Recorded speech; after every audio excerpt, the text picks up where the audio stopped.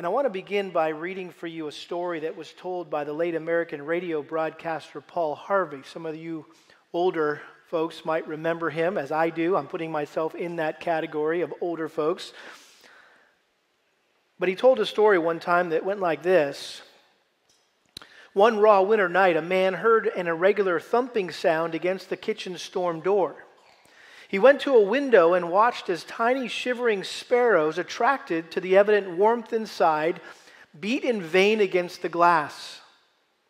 Touched by their sad plight, the farmer bundled up and trudged through the fresh snow to open the barn for the struggling birds. He turned on the lights and tossed some hay in a corner and sprinkled a trail of saltine crackers to direct them to the barn. But the sparrows, which had scattered in all directions when he emerged from the house, still hid in the darkness, afraid of him. He tried various tactics, circling behind the birds to drive them toward the barn, tossing cracker crumbs in the air toward them, retreating to his house to see if they'd flutter into the barn on their own. Nothing worked. He, a huge alien creature, had terrified them. The birds could not understand that he actually desired to help. He withdrew to his house and watched the doomed sparrows through a window. As he stared, a thought hit him like lightning from a clear blue sky. If only I could become a bird, one of them, just for a moment. Then I wouldn't frighten them so. I could show them the way to warmth and safety. At the same moment, another thought dawned on him. He had grasped the whole principle of the incarnation. A man becoming a bird is nothing compared to God becoming a man. The concept of a sovereign being as big as the universe he created, confining himself to a human body, was and is too much for some people to believe. The incarnation. One of the great mysterious doctrines on which the Christian faith is founded. Simply defined, the incarnation is God becoming a man. God taking on human form in the person of Jesus Christ. And there is no simpler or clearer description of this profound truth than what the Apostle John wrote in the first chapter of his gospel, John chapter 1, verse 14. He wrote this, "And the Word became flesh and dwelt among us, and we saw His glory, glory as of the only begotten from the Father, full of grace and truth." Now this verse is part of John's epic prologue to his personal eyewitness account of the life of Jesus Christ that we know as the Gospel of John. And in the first 18 verses, he gave an overview of the entire book and laid out the basic themes and topics and the key terms that he would develop later on in the book. And the main reason John wrote this book or this gospel was to prove that Jesus was actually God himself in human form, so that people would believe in him and experience abundant life now while we're on earth, and eternal life in heaven someday when we die. Now, no one can deny that Jesus existed. It's a historic fact that he lived and died 2,000 years ago in the land of Israel. In fact, the world's calendar system is based on the birth of Jesus. BC, before Christ. AD, Latin, Anno Domini, in the year of our Lord. And so there's no question if Jesus actually existed. The question is, who was he? Who was Jesus? And in this single verse, John simply summarized how Jesus is God because he embodied God's glory and expressed God's heart. He began by saying, "And the Word became flesh." This is the most explicit statement in the entire Bible of the doctrine of the incarnation. And I find it interesting that John didn't refer to Jesus by name, but he returned to his original description of Jesus that he gave him back in verse 1, where he wrote this: "In the beginning was the Word, and the Word was with God, and the Word was God." Do you realize what a breathtaking, mind-blowing statement that is? Affirming the deity of Jesus Christ, or the fact that Jesus is God. And by referring to Jesus as the Word, he was saying that Jesus was the means by which God chose to reveal himself, or to express himself, or to speak to us about himself, or to communicate what he wanted us to know about himself. Words are what we use to communicate with one another. And so God used Jesus to communicate with us. And yet Jesus is more than words. He is the Word. And one word says it all. We know that God has revealed himself to us in a number of ways. He's revealed himself to us through creation and what we see all around us every day. He's revealed himself through our conscience, which he gave every one of us a built-in guide to tell us what is right and wrong, and by that we know that there's a God. And he's also revealed himself in the canon, or the scriptures, but he's also revealed himself through Jesus Christ, and Jesus Christ was God's last and best expression of himself. The writer of Hebrews said it this way, Hebrews chapter 1, verse 1, "God, after he spoke long ago to the fathers and the prophets in many portions and in many ways, in these last days he has spoken to us in his Son, whom he appointed heir of all things, through whom also he made the world, and he is the radiance of his glory and the exact representation of his nature, and upholds all things by the word of his power." And so the writer of Hebrews confirmed what John said, that Jesus is the eternal God who created the world. John went on in chapter 1, verse 2, "He was in the beginning with God. All things came into being through him, and apart from him, nothing came into being that has come into being." In other words, Jesus didn't come into existence 2,000 years ago in a stable in Bethlehem. He existed in eternity past, which means he never had a beginning. He's always been, he always will be. In fact, in John chapter 1, verse 15, John the Baptist testified about him, and he cried out saying, "This was he of whom I said, he who comes after me has a higher rank than I, for he existed before me."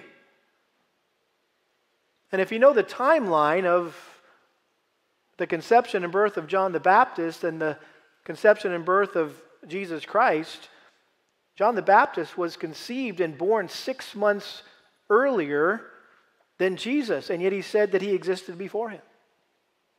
He understood the eternality of the Son of God. In fact, Jesus himself said in John 8, verse 58, "Before Abraham was," what? "I am." And so in that profound moment 2,000 years ago in Bethlehem, the great I Am, the immortal, invisible, infinite God, encased himself in a human body so he could dwell among us and die for us, to express his desire to graciously deliver us from bondage to Satan and sin. Hebrews chapter 2, verse 14 says this, "Since the children share in flesh and blood," that's us, "he himself likewise also partook of the same, flesh and blood, that through death he might render powerless him who had the power of death, that is the devil, and might free those who through fear of death were subject to slavery all their lives." This was the ultimate purpose of the incarnation, that Jesus was born to die. Sam already read this text from Philippians chapter 2 to the children.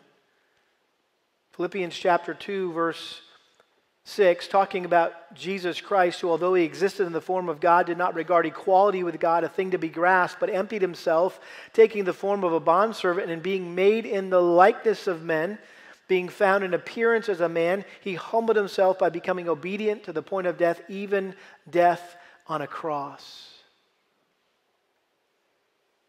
When God became flesh, he didn't empty himself of deity. This is what we refer to as the kenosis passage, the emptying of himself. He didn't empty himself of deity, but he set aside the independent use of his divine attributes. In other words, he never stopped being God. He simply took on human limitations. This is all about addition, not subtraction. He was deity clothed in humanity. He was God disguised as a man. Some of you may have read growing up the classic Mark Twain novel, The Prince and the Pauper. Remember that? How this prince dressed up like a poor child and lived in the slums, and he switched places with a poor kid who ended up living in the palace. I think there's a great picture of how he who was rich became poor so that we who were poor could become rich. And so God humbly and graciously came into this fallen, broken world dressed up like a man to identify with our experience on earth entirely from the cradle to the grave.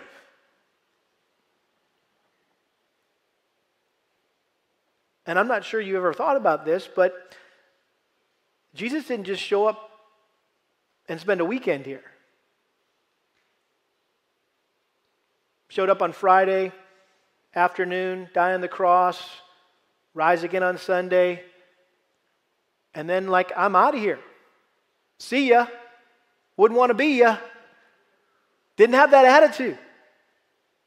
He needed to live a perfect life that we couldn't live in order to earn our righteousness, but he also wanted to give us time to get our minds around who God is. And we had 33 years to get to know God. John says, the Word became flesh and dwelt among us. Literally, pitched his tent among us. Or tabernacled is really the word here that John uses, which is a clear reference to Israel's tabernacle, which they had in the Old Testament, which was their portable place of worship where people could meet with God during the days when they wandered in the wilderness. And while this temporary tent was humble in its appearance, inside dwelled the Shekinah glory of God.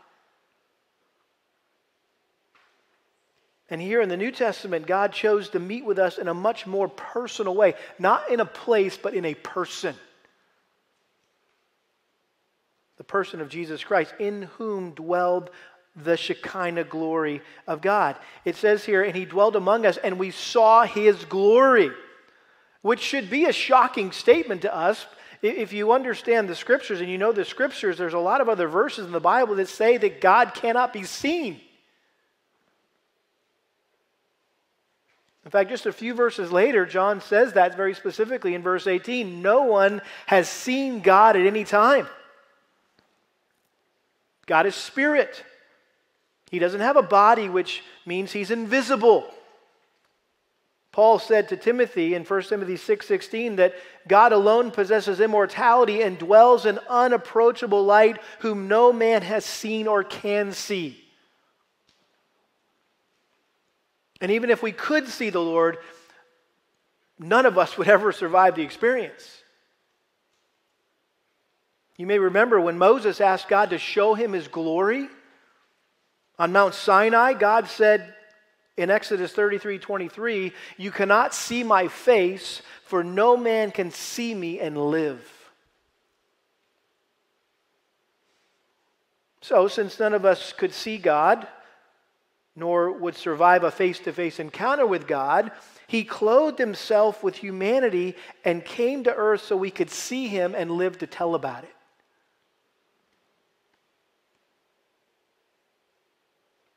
And so even though his deity was hidden or concealed inside a human body, God's glorious perfections were obvious to all that knew him. He lived a perfect, sinless life, no flaw, no blemish in him. He was absolutely perfect in everything he said and everything he did.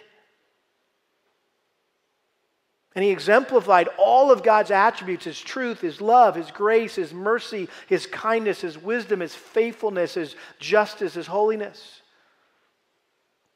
And every once in a while, he would put on display God's power through his miracles, which gave people a glimpse of God's glory. In chapter 2 of John's Gospel, when he recorded Jesus' first miracle of turning water into wine, he said this beginning of his signs Jesus did in Cana of Galilee and manifested his glory.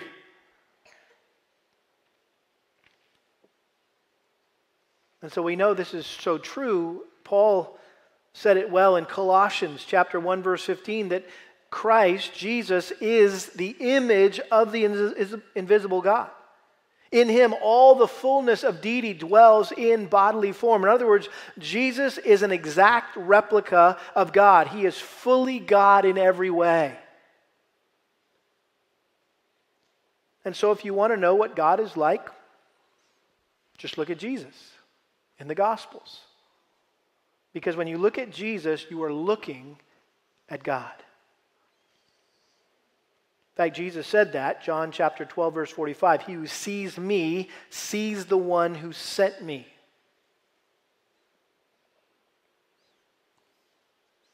Perhaps John had in mind when he wrote this line, he dwelt among us and we saw his glory. He was thinking about the transfiguration, when Jesus peeled back his flesh, if you will, and revealed his glory, and the disciples that were on the mountain with him were stunned. And so John, who's writing this, saw God's glory shining forth from Jesus with his own two eyes. And later, when he wrote 1 John chapter 1, verse 1, he introduced himself with these words: what was from the beginning, what we have heard, what we have seen with our eyes, what we have looked at and touched with our hands concerning the word of life. And the life was manifested, and we have seen and testify and proclaim to you the eternal life which was with the Father and was manifested to us. And so he said, the Word became flesh and dwelt among us, and we saw his glory, glory as of the only begotten from the Father. The only begotten Son. This was one of John's signature ways of describing Jesus. Probably most well known in John 3:16. For God so loved the world that he gave his only what? Begotten Son. That whoever believes in him shall not perish but have everlasting life. What this word means is that Jesus was unique. He was one of a kind. He was in a class all by himself. He was the one and only, and he was loved like no other. Again, this doesn't suggest that there was a time when the Son of God was not, and then the Father brought him into being as if he was born. The second member of the Trinity has eternally existed with the Father. This was just John's way of emphasizing the unique love relationship shared between the Father and the Son.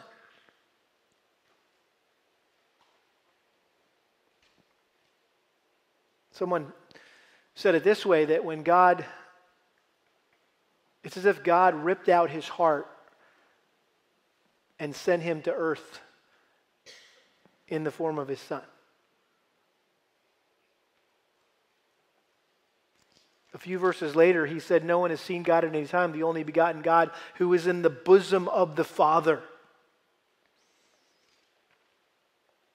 This was the same expression that John would later use in his gospel to describe how he had reclined back on Jesus' chest on during the Last Supper.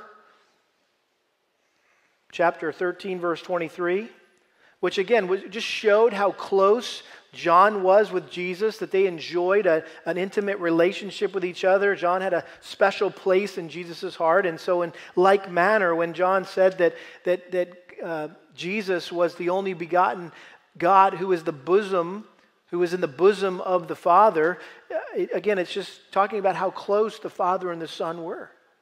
How they enjoyed this intimate relationship with each other, and the Son had a special place in the Father's heart. And more importantly, he shared what was in the Father's heart. Like I said earlier, it's as if God sent his heart in Jesus. And what does God's heart look like? What is God's heart full of? And the Word became flesh and dwelt among us, and we saw his glory. Glory is of the only begotten from the Father, full of, remember, what does it say? Grace and truth. In other words, Jesus' life was completely characterized by those two things, by grace and by truth. He was the perfect blend of these two divine qualities or attributes.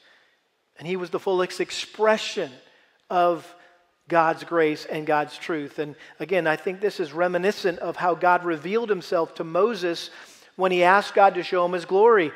Exodus chapter 34, verse 5, the Lord descended in the cloud and passed by in front of him and proclaimed, the Lord God, compassionate and gracious, slow to anger and abounding in loving kindness and truth, who keeps loving kindnesses for thousands, who forgives iniquity, transgression, and sin, yet will by no means leave the guilty unpunished.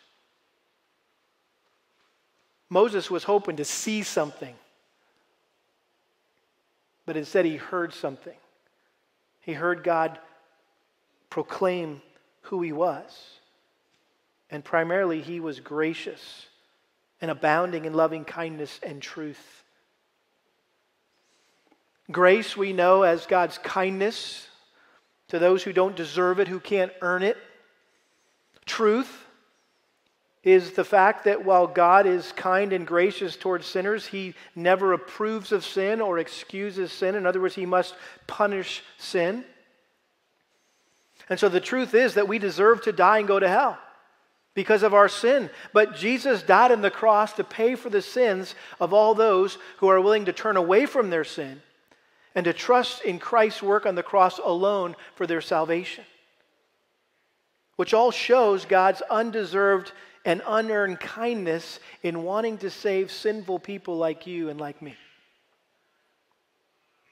He's full of grace and truth. What you've heard tonight about Jesus Christ through the songs that have been sung and through the scriptures that have been read and through this message that we're hearing right now is all truth. And Jesus said, you will know the truth, and the truth will make you free. He also said, I am the way, the truth, and the life. No man comes to the Father but through me. And then the unforgettable exchange that Jesus had with Pilate on the day of his crucifixion. Pilate said to him, so are you a king? Jesus answered, you say correctly that I'm a king. For this I have been born, and for this I have come into the world to testify to the truth. Everyone who is of the truth hears my voice.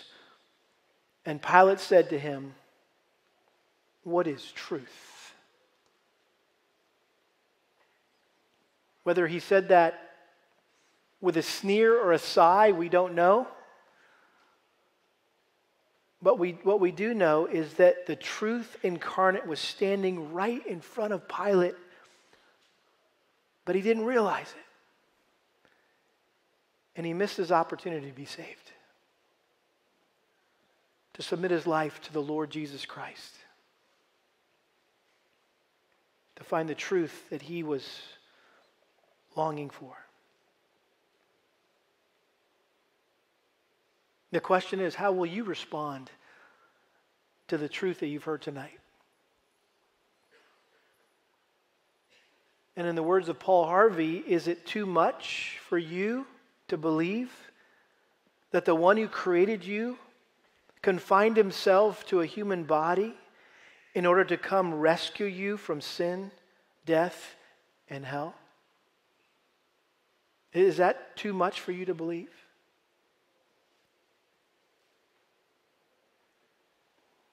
Charles Wesley said it well in his classic hymn, "Hark the Herald Angels Sing." He got it right. Veiled in flesh, the Godhead see. Hail the incarnate deity. Pleased as man with men to dwell. Jesus our Emmanuel. God with us. Let's pray. God, we stand in awe of you. We're here tonight to celebrate, to rejoice in the coming of your Son Jesus, who we know is ultimately you in human form. And that's why you wanted his name to be Emmanuel, God with us. Thank you that it pleased you to dwell with us on this fallen, broken planet,